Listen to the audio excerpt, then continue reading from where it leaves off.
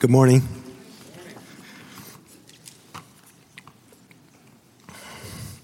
We're reading from the book of John, chapter 14, verses 1 through 14.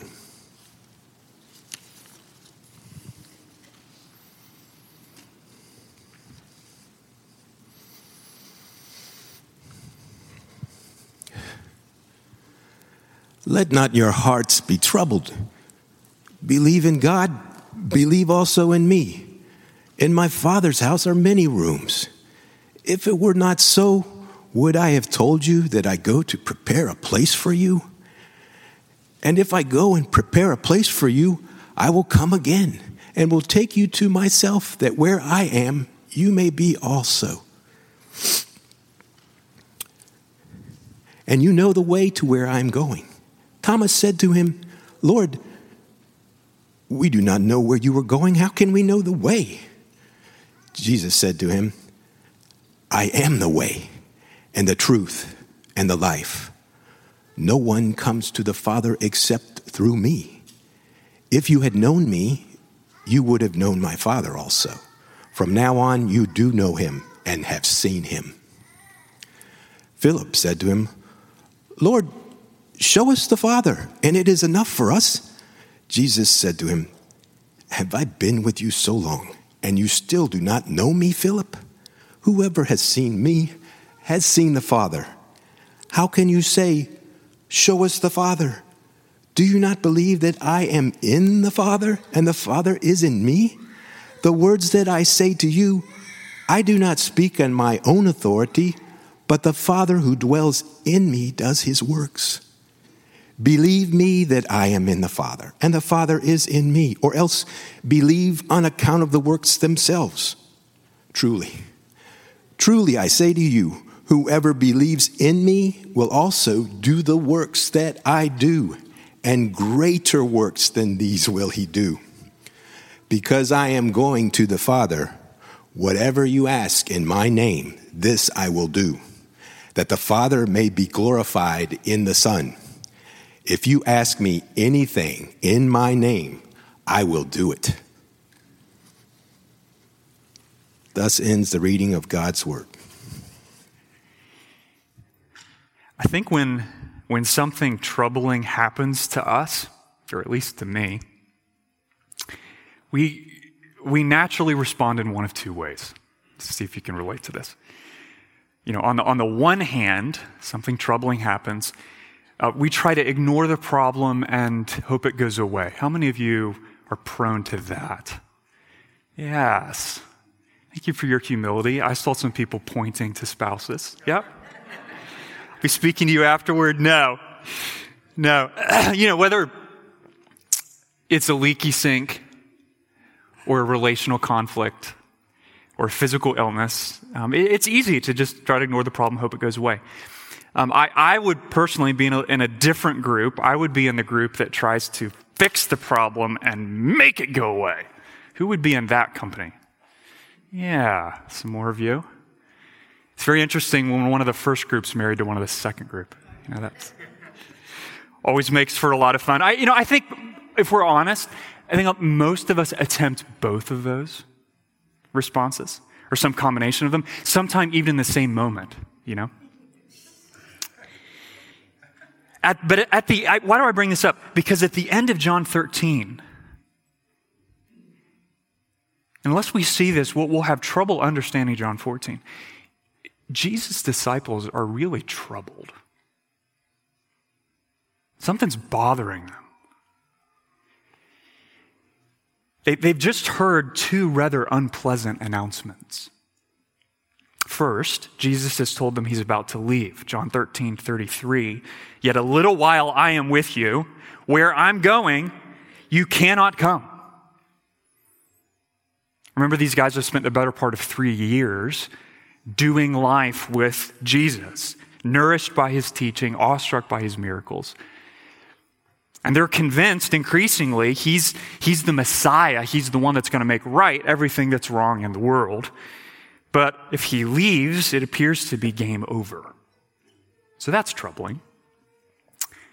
But that's not all that's troubling, because Jesus has also just told them that one of their own number would betray the Lord, Judas Iscariot. And when in response I'll call him the ready, fire, aim member of the apostolic band, Peter, pipes up and says, Lord, I will never do that. I'll lay down my life for you. Jesus says, actually, Peter, before morning dawns, you are going to deny me. Not just once or twice, but 3 times. In other words, what they've heard as of late from Jesus is a combination of, I'm about to leave, and you guys are about to stumble in spectacular fashion. That's troubling, right? To say their hearts were troubled, it almost feels like an understatement. If you can put yourself in that moment, imagine that moment, feel that anxiety and confusion. But as he still does today, Jesus perceives all of that, right? He's not blind to what's troubling you or them. And though think about this, his own soul was immeasurably more troubled in that moment, because he knew his own crucifixion was fast at hand. In the midst of his trouble, he didn't say, hey, can I get a little sympathy my way? My problem's bigger than your problem. I'm the biggest victim in the room. No. In his trouble, he spoke a word that met them in the midst of their trouble. There's a whole nother sermon in that. It's a pattern for us today. But look at the word he spoke, verse 1. Guys, let not your hearts be troubled. Believe in God. Believe also in me. Ignore your troubles and sing Hakuna Matata with Timon and Pumbaa? No. Straighten out your loyalties before it's too late? No. He doesn't go either way with them. What does he do? He calls them, he commands them to respond to their trouble in an entirely different way than the 2 ways we tend to default to. What's he tell them to do? To make a deliberate choice to lean the weight of their life on God. You guys are troubled, but here's what you need to do. You need to trust God right now. You need to lean the weight of your life on the Lord. Don't look for comfort, guys, in what you know about your trouble. They were trying to figure it all out, right? What's happening, why it's happening, how long it will last, who's going to do it, who's going to do it worst, right? Stop, guys. Don't take comfort in what you know about your trouble. Take refuge in what you know about me, about who I am, about what I've done, about what I'm doing, what I'm yet to do. The blessing of faith, trust in Jesus, is the theme of this entire passage, which is why the word believe in one way or another actually shows up 6 times in 15 verses. That's the theme. Faith, trust in Jesus. And though our place in God's story of redemption is different than the disciples, we live on this side of Jesus' death and resurrection. We'll talk more about that later. The reasons Jesus gives here, friends, for why we should believe him today are exactly the same that he gave to his disciples back then. Jesus never, ever says to anyone, just trust me. Nor should we. He always gives good, sturdy reasons for why we should trust him. And that's what he's doing in this passage. Let's look at a few of these. Why should we believe in Jesus instead of being troubled? Here's the first reason. Faith in Jesus enables us to be with God. It enables us to be with God. The disciples thought that his departure would be to their disadvantage, right? That's part of why they were troubled. But in verses 2 and 3, Jesus says to the contrary, guys, I'm not abandoning you. I'm going away to provide for you, to prepare a place for you. What sort of place? What's he say? Look at verse 2, a place in my Father's house. A dwelling place for them with God the Father in heaven. Do you know you could summarize the entire storyline of the Bible as God's pursuit of relationship with his people? Did you know that? You want a one-sentence summary of the storyline of the entire Bible? Here it is. God's pursuit of relationship with his people. Genesis, first book of the Bible, begins with what? A mountain sanctuary. Eden. The people of God and dwelling place of God. Where does Revelation end? With the mountain of the New Jerusalem. Another sanctuary. The people of God and the dwelling place of God. And between those ends, everything in the middle is about what? Our decision to try to run away and God's faithfulness to bring us back. That's the story. So why the wait in the middle? What is this? I go to prepare a place for you. I mean, is Jesus still in the middle of the world's biggest remodeling project? Is that what he's saying? Is heaven still under construction in some way? Well, no. No, the God who created the world and everything in it doesn't have supply chain issues. Because the going, listen carefully, and the preparing are not two separate actions, friends. They're connected, okay? Jesus prepares a dwelling place for us by going. Going where? Going to the cross. Rising from the grave, ascending to the right hand of the Father. That's where he is going, and by that going, in the act of that going, he is preparing a place for us. Because none of us are qualified to dwell with God. Let's get that straight, right? He's holy, we're not, which is why Adam and Eve were exiled from Eden and the Israelites were exiled from the promised land. I mean, it seems like as soon as human beings get close to the dwelling place of God, they just get exiled. That's not God's problem. That's on us. It's our sin, which is the same reason why you had this massive curtain separating the Holy of Holies in the temple where God dwelt from the rest of the temple where everybody else worshiped. Think about this. When the prophet Isaiah saw, when he glimpsed a vision of the dwelling place of God in heaven, it's worth noting what he did not say. He didn't say, oh, that is super cool. Can I come in? What did he do? He crumpled to the ground, undone by the weight of God's majesty. He didn't enter. He just saw the dwelling place of God. And the fibers of his body began to unravel. That's a problem. So what did the Father do about that? Galatians 4, verse 4. But when the fullness of time had come, God sent forth his Son. Born of woman, born under the law, to redeem those who were under the law, so that we might receive adoption as sons. By living and dying and rising, Jesus does what? He takes away the sin that separates us from God.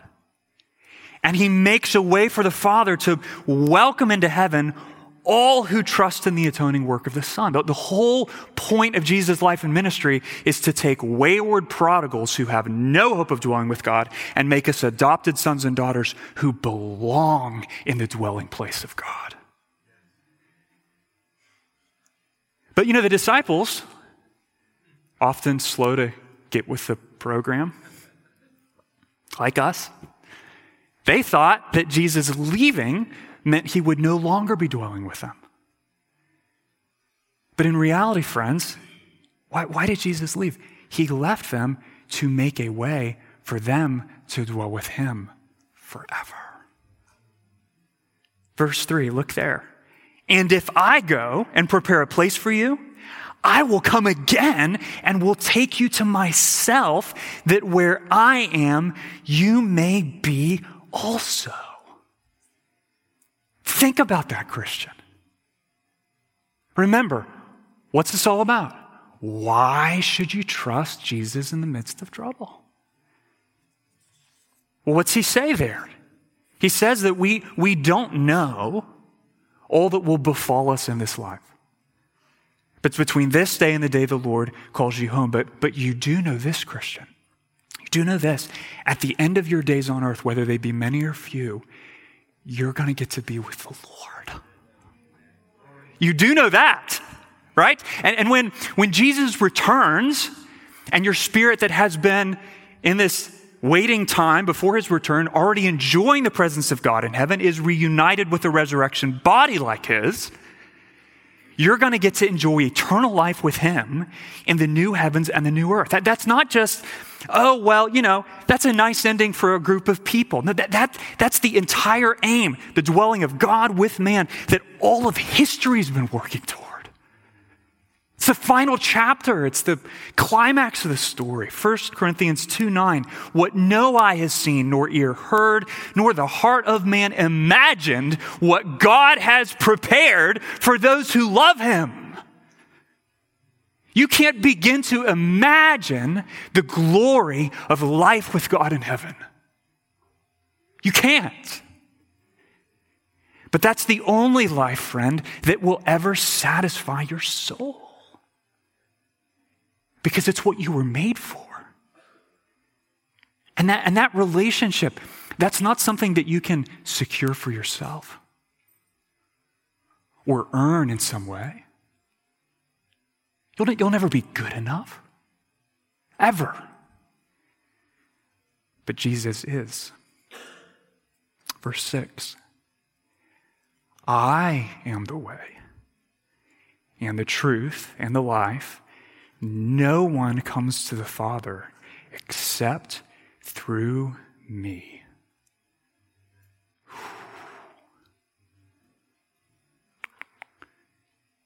Isn't it interesting how exclusive statements are not by definition unloving? That's a very exclusive statement. No one comes to the Father. No one gets to be with God except through me. But it's the most loving thing he could have said. Notice Jesus does not say that he knows the way to God here. Or that he even just shows us the way to God. What does he say? He is the way. As the Son of God incarnate, the person of Jesus Christ is the only mediator between God and man. There is no other way, friend. There's no other bridge. There's no other means of crossing the great divide that our sin creates between us and a holy God. You won't find another gangway or rope ladder or anything. Jesus is the only way because he alone is the truth and the life. Think about this. He's the truth in the sense that he's the self-revelation of God.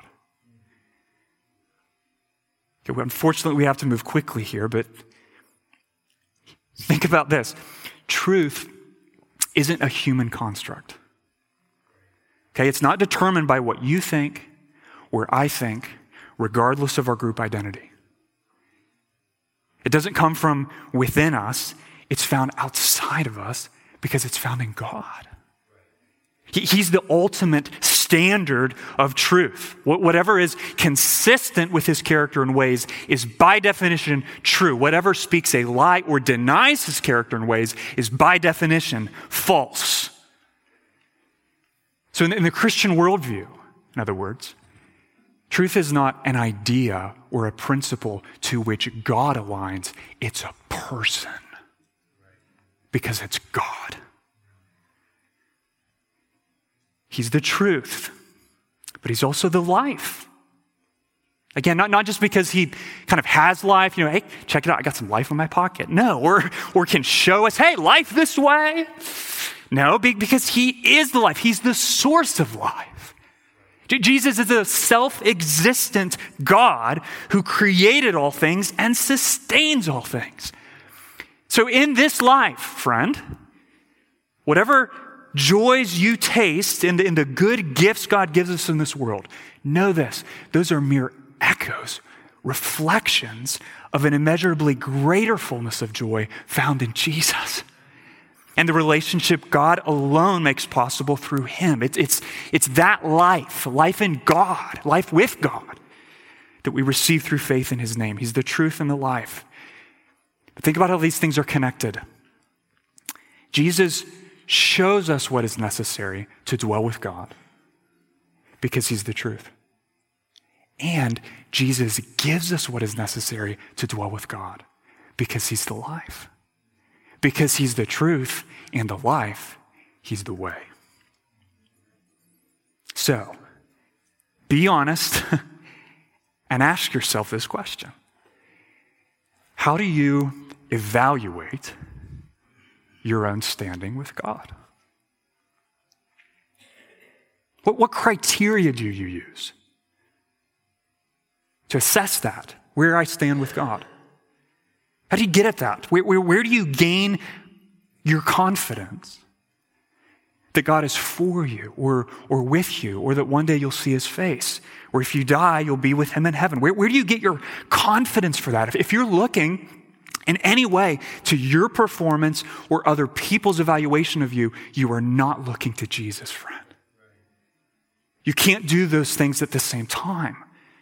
Jesus is worthy of your trust because faith in him alone enables you to be with God. It's the first reason, and that's a good one, for trusting him. Here's the second. Faith in Jesus enables us to know God. It doesn't just enable us to be with him, it also enables us to know him. Think about this. Have you ever heard somebody say, I've heard this many, many times. Maybe you've thought this.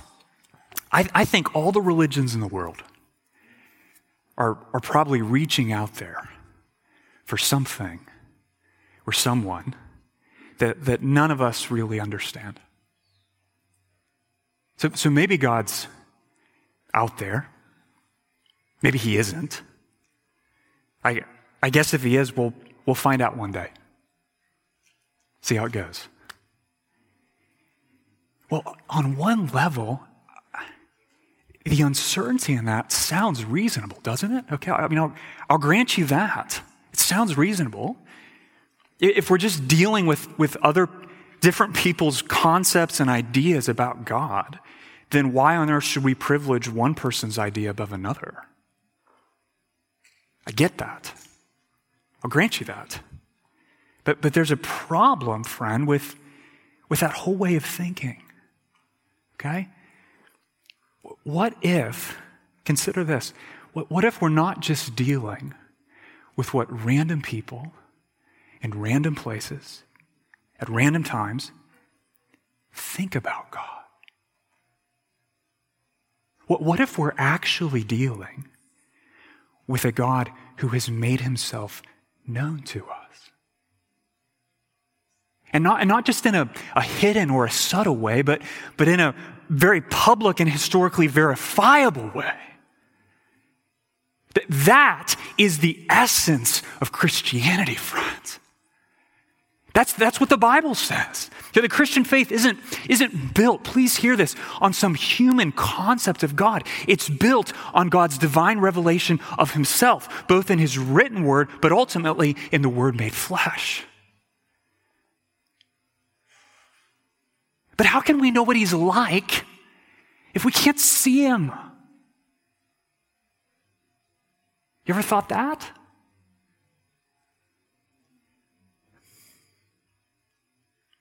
Well, friend,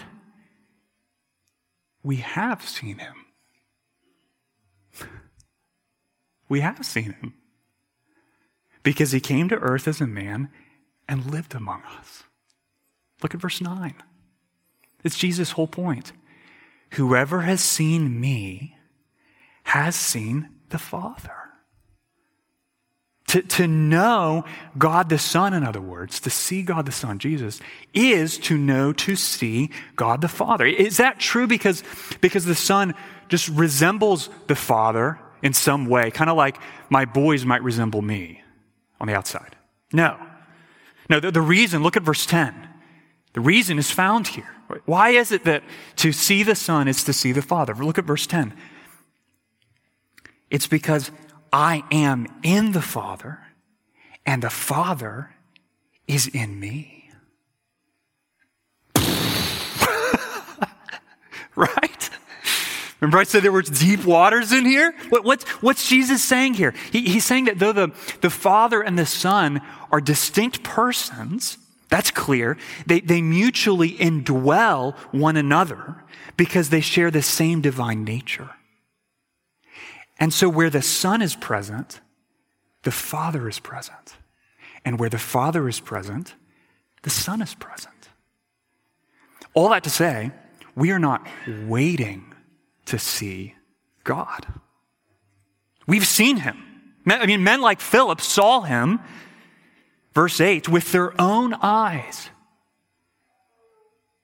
Wrote about it. And not just like a random off dream, but for 3 years in public fashion. And yet, here's the frightening thing, friends. After nearly 3 years of physically looking at Jesus, imagine that. 3 years, physically seeing the Son of God.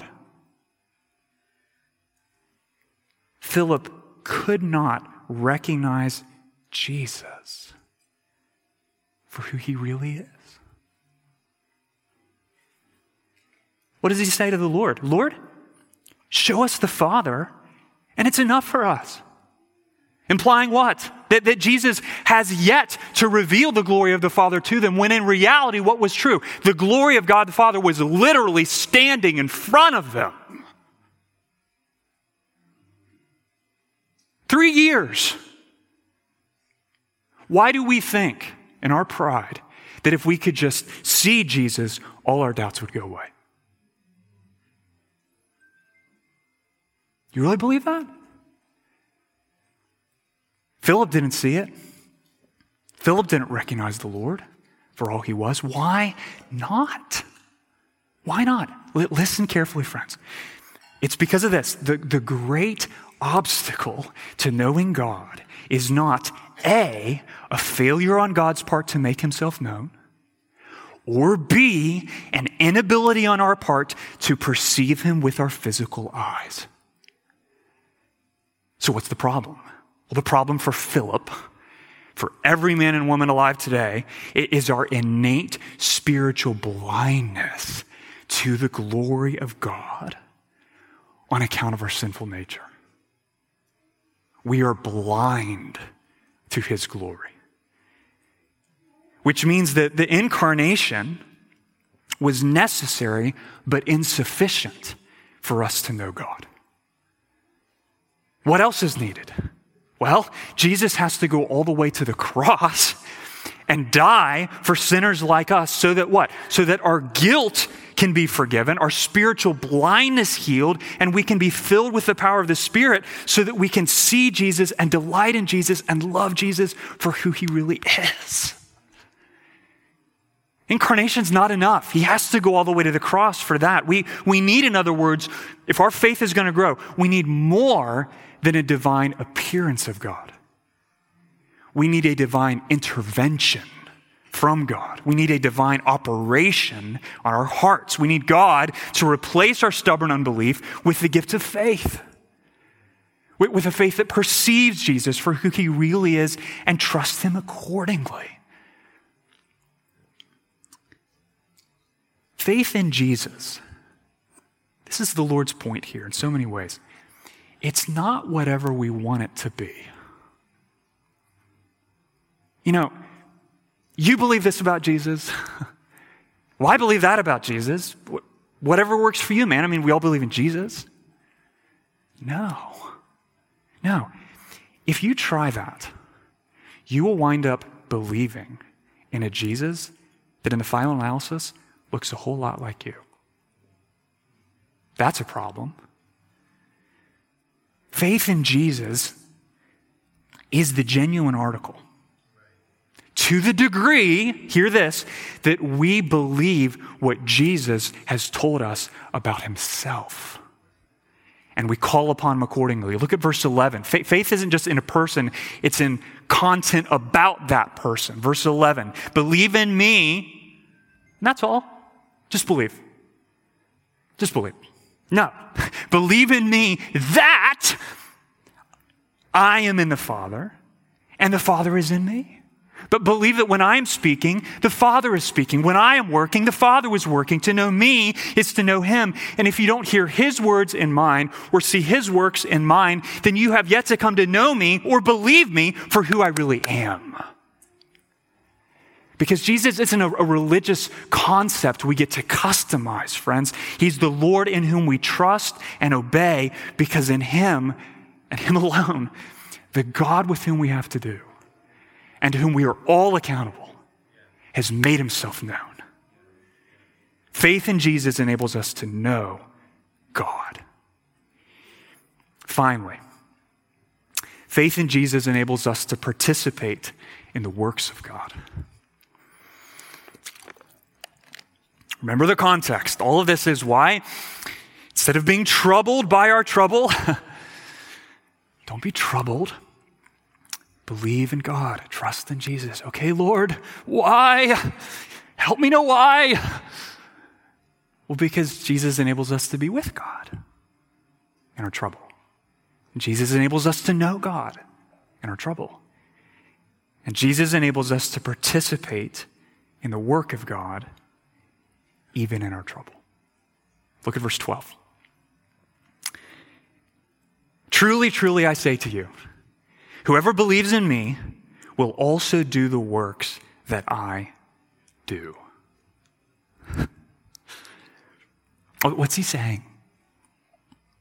Quite simply, as the Father ordained and accomplished his work through the Son, so also the Father will ordain and accomplish his work through us as his people. That's what he's saying. That the kingdom of God that Christ inaugurated, we announce. Or the victory over sin and death that Christ achieved, we display. Ephesians 2:10, for we are what? His workmanship, right? Created in Christ Jesus for good works, which God prepared beforehand that we should walk in him. Think about this, Christian. If you are willing to trust Jesus and follow Jesus, then you arise every morning of your life to the distinct privilege of participating in the very work of God. Oh, but I don't feel like getting up today. I understand that, right? That depression is a real thing. We do well to talk more about that and other real mental illnesses as a church. But if you want a reason to get up in the morning, remember, if you're a Christian, God has good work for you to do today. His work for you to do today. None of your days are pointless. None of your years are aimless. As God spoke through Jesus, he's going to speak through you. As God cared for people through Jesus, he's going to care for people through you. He's not just working despite you or next to you. He's working through you, Christian. And your friends and your neighbors and your siblings and your kids. But that's not going to happen automatically. Look back at Jesus' words. Verse 12. Whoever believes in me will also do the works that I do. Sturdy faith is necessary if that's going to happen. How does that work? Well, at risk of indicting all of us, including myself, I would say we naturally devote our time and our energy and our resources in suburban America to this purpose, making our life as comfortable and convenient and secure as possible. I won't ask you to raise your hand, but just notice mine's up. Okay?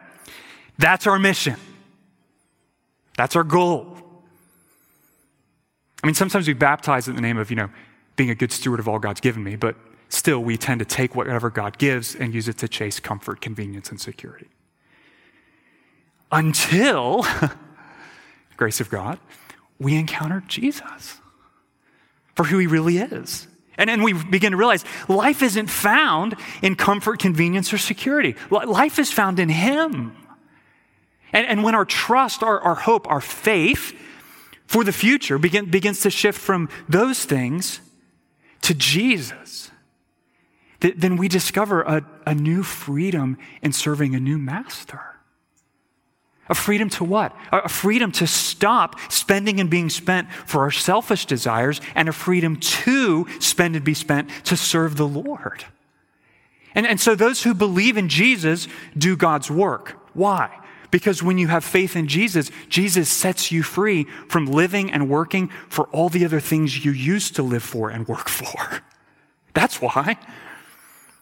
But there's more. Jesus also says, look back at verse 12, and greater works than these will he do, because I am going to the Father.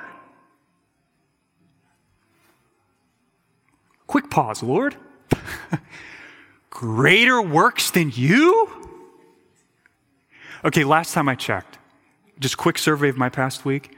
Pretty much nothing I did looks or seems remotely greater than what you did. Just trying to be humble here. How's that possible? Well, in the cultural context in the first century, the word greater didn't really mean greater. No. Look at the word of God. God's word helps us interpret God's word. Verse 12, put your eyes on it. The key here is the last phrase. Because I am going to the Father. What's Jesus mean by that? Because I am about to die on a cross, rise from the grave, ascend into heaven, and from there pour out my Holy Spirit to fill all of you in new covenant measure. Because I'm going. In other words, our works as believers are greater because we live on this side of Jesus' cross work, which had yet to happen in John 14:12. So our works as believers are greater than what Jesus did up to this point in his ministry in two senses. First, they're greater because they display a greater glory. Greater glory. Does the birth of Christ display the power and glory of God? Yes. Does Jesus' public ministry reveal the power and glory of God? Yes. But, listen, friend, nothing reveals God's wisdom, power, and glory more than the cross of Jesus Christ, where he defeated the power of sin and death. And it's because of that victory, that triumph, that we're even able to enter into the works of God. And it's that victory and that triumph that our works hold forth to the world. But because our works are the fruit of his cross work, they display a greater glory. And second, our works are greater in the sense that they take place on a greater scale. Jesus' ministry up to John 14, it was really pretty much confined to I don't mean this dismissively, but a rather small corner of Palestine. But what's happening today? What's happening today through the church as men and women from every tribe and tongue, his ambassadors, empowered by the Spirit, are proclaiming the good news of the gospel to every corner of the earth? What's happening? Well, more men and women from every tribe and tongue are bowing their knee to King Jesus, singing the praises of the Lamb who was slain. So the global work of conversion, discipleship, Jesus is accomplishing through the church today is far greater than what he accomplished up to that point in his own public ministry. It's all his work. Ultimately, the comparison here is not between Jesus did this, I do this. No, it's between the works Jesus did then and the greater works he's doing through us now. So, what are these good works he's talking about? Well, they're everything the Spirit empowers us to do as followers of Christ. But in verse 13, look there, Jesus highlights what is arguably the most important and powerful among them. Whatever you ask in my name, this I will do. What's that? What's the work of prayer? You realize that? It's the work of prayer. The access to God that Christ won for us at the cross gives us incredible privileges, friend. Chief among them, what? The ability to call upon the name of the Lord and know that he hears us because of Jesus and he will answer us because of Jesus. So to pray, let me just speak to you kids in the room directly for just a second here, okay? You ever heard your mom or dad or a friend pray, in Jesus' name, amen. In Jesus' name, amen. And it can just kind of feel like a formula. 1 + 1 = 2. In Jesus' name, amen. Well, what do we mean by that? In Jesus' name. Well, to pray in Jesus' name means to pray in light of who he is and what he's done for us. It's not some sort of magical incantation that we tag on to the end of our prayers. Like, Heavenly Father, I would like a new Ferrari. In Jesus' name, amen. Gotcha. No. It means praying. It means praying what? In accordance with his will and in submission to his wisdom. It means bringing our requests to God with confidence because he's promised to supply all that we need for life and godliness. And it means being content when his mercies appear delayed or denied because we know his ways are higher than our ways. And so that phrase, in my name, necessarily informs and conditions Jesus' words in verse 13. But, I'll end with this. Please don't miss the main point of the whole. Okay?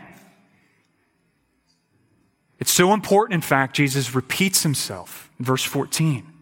If you ask me anything in my name, I will do it. That is a staggering promise, friends. Consider two implications of that. First, the primary way we participate in God's work on this side of the cross is through praying. We need to feel the force of that. That the most important work you will do for Jesus' sake every day is to cry out 1,000 times in 1,000 ways, Jesus, I can't, but you can. Help, God. Oh, but that's for weaklings. You can't get onto the real work of, kicking it strong for Jesus. That is the real work. Because he's not interested in making you look great. Because you're not. He's interested in displaying his power through weak vessels. If you labor, brother, sister, in prayer for your own soul, or your family, or your friends, or the nations of the world, it's not flashy. In your own head, it will sound stupid. You will find yourself wondering, am I just talking into thin air? Is anybody listening right now? And in that very moment, if a mere mustard seed of faith is present, heaven is moving. Because you prayed. Do not minimize, ignore, or downplay the priority of prayer, brothers and sisters. Don't think it's secondary to more public ministry roles. Don't think it less effective than talking more or writing more or counseling more or preaching more. If you want to participate in the work of God, be about the business of praying. And don't just start there or end there. Stay there. That's a whole nother sermon. But we must conclude. So remember when you pray, to pray with boldness. Because the whatever in verse 13 and the anything in verse 14 are not spoken by our Lord to send us skittering into some cul-de-sac of how do I deal with questions about unanswered prayer? We can deal with those questions. God helps us with those questions, many other places in his word. But the point here is that we serve a risen King who is faithful to hear the prayers of his people and eager to act in response to the prayers of his people. So given that, why would we not persist in calling upon his name? Let's not be a people who have not, because we ask not. Let's bring great request to a great God and persevere in asking in season and out of season so we can experience his power to save again and again and again. Faith enables us to participate in the work of God. And faith for the main work of prayer will grow to the extent our reason for bringing our request aligns with Jesus' reason for answering our request. What's that? That the Father might be glorified in the Son. At this point in the story, it's high time for the disciples to learn to walk by faith and not sight. That's what Jesus is after. And so to strengthen their faith, he lays out precious rewards of faith. We've looked at those. And friend,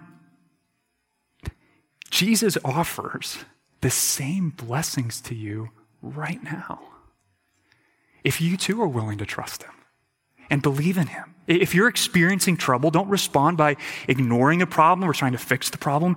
Trust in Jesus. Why? Well, because through faith alone, there's comfort in knowing where God is. He's with us, and he's going to lead us home. And in trouble, through faith, there's comfort in knowing who God is. He is our mighty Savior and matchless King. Everything he's revealed himself to be in Jesus. And there's comfort in trouble through faith in knowing what God is doing. He's using us, using you in weakness and sin to accomplish his work to the degree you're willing to call upon his name. We have exceedingly good reasons to believe in Jesus, friends.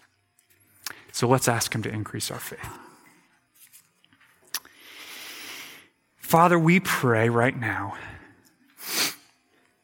that you would please do that work in our hearts and help us when we are troubled to trust you, to believe in you.